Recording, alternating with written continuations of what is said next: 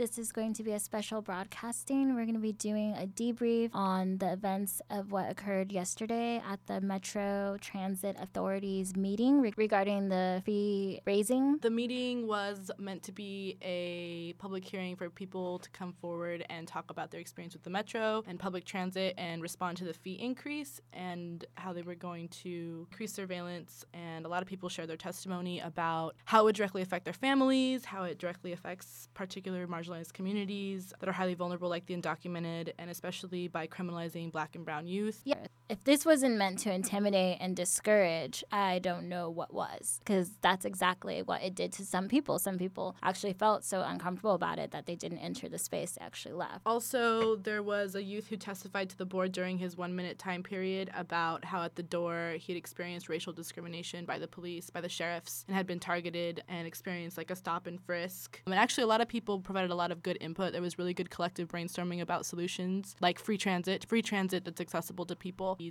to fund the city. So it was interesting because people provided a lot of... Going to any sort of public hearings for me is always tedious. You know, it's very hierarchical, it's very authoritative. And so they had 1 minute time limits for individuals to speak. And I believe it was, 3 minutes if you were an organization, which is interesting. So those who are individuals just autonomously, like representing themselves, I guess, deserve less time. But there was this real control and real sort of arrogance and condescendingness with the chairwoman, Diane Dubois. And I believe she was council member for the city of Lakewood. And she was just extremely condescending and rude to every person that spoke or that, didn't get to finish their point, maybe went over time a little bit. But there was this sort of culture of people going over time and for the crowd being like, hey, let them finish speaking, let them speak. We've been waiting here. We all want to be heard. Everyone wanted to have their voice heard. So that's what made what ended up happening later in the afternoon of the hearing, very problematic. So everyone's going over time. And finally, we were waiting around,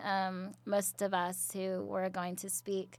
We're in the 140s. And so finally, when one of our comrades went up to go speak and very poignantly called out Mayor Garcetti or Mayor Gentrifier or Dictator Garcetti, the fact that he only won by 8% and that he was one of the 92% that didn't vote for him, and, called out the fact that Black and brown youth and individuals are criminalized, specifically by MTA, and, and that the people were going to rise up and no longer going to be tolerant of this sort of treatment, then continued to go on after his 1 minute was up and, to kind of explain that time was irrelevant. And then was then after he had left and finished, then was it the chairwoman? Yeah, the chairwoman basically, as he was finishing up and was clearly gonna stop speaking and started walking back, the chairwoman ordered his arrest by the sheriffs. But if you're putting power in the hands of the sheriffs and the police, you're basically endorsing, criminalizing, and tolerating criminalization of people. Followed back to his chair, and he was sitting down, completely sitting down. The situation was completely... Holding up two peace signs. The situation was completely de-escalated, and except for the arrival of the sheriffs. And as what happens with police brutality and police intervention is that it escalates the more police that become involved. And because this order had been made by the chairwoman, Du Bois, because of the legal system that has been arbitrarily or randomly created with no interest, to uphold white supremacy, they basically started surrounding this person where he was sitting and resorted to brutality and being very physically excessive use of force to remove the person that was directly near the original target of their arrest, which was a Black male, basically, who was speaking out in this, city bureaucratic process and was then targeted. This resulted in the room, getting really engaged and filming what was happening, which was also a really, intense, personal, direct example of how the decisions of the Metro Transit Authority Board actually criminalize people. And so what we saw was yesterday the Metro Transit Authority and Mayor Garcetti being willing to witness and be present to the criminalization of people at the expense of their policies, and they completely tolerated it. So what makes us think that they care about the effects of their policies and their decisions on the streets, affecting people who are consumers and users and benefactors of the Metro Transit Authority.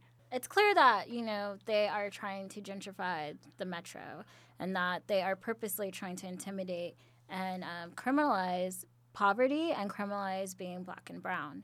And the fact that that replicated in a public hearing is not surprising. They actually, sheriff tried to call it a unlawful assembly, with Mayor Garcetti sitting right there in what is supposed to be a given space for you to be able to have assemblies, to be able to.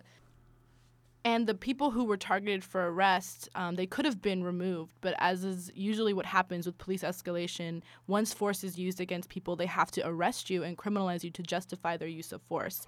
And so the first person who was arrested that wasn't originally targeted was lifted by 6 or 7 officers, kicked down, carried in the air, and brought to a closed-off room, and then continued the brutalization behind closed doors where there weren't any cameras. And they were charged actually with, for being targeted and removed, they were charged with battery, resistance or obstruction of an arrest, and what is it? Resisting arrest. And the original charge was also, because they created an escalation in a violent situation, they were charged with disturbance of a public forum. And that was the original charge targeted against our comrade for speaking a little bit longer, just as everyone else did, but in order to keep control of the room and criminalize people and instill fear and intimidation, he was charged and removed and arrested. And this individual still has not been released. This person is still being held in custody. The last that we have heard is that he's still being processed, but he's supposed to be released. And, they like to hold you longer and try to, keep you as long as possible. And this is how the prison system works.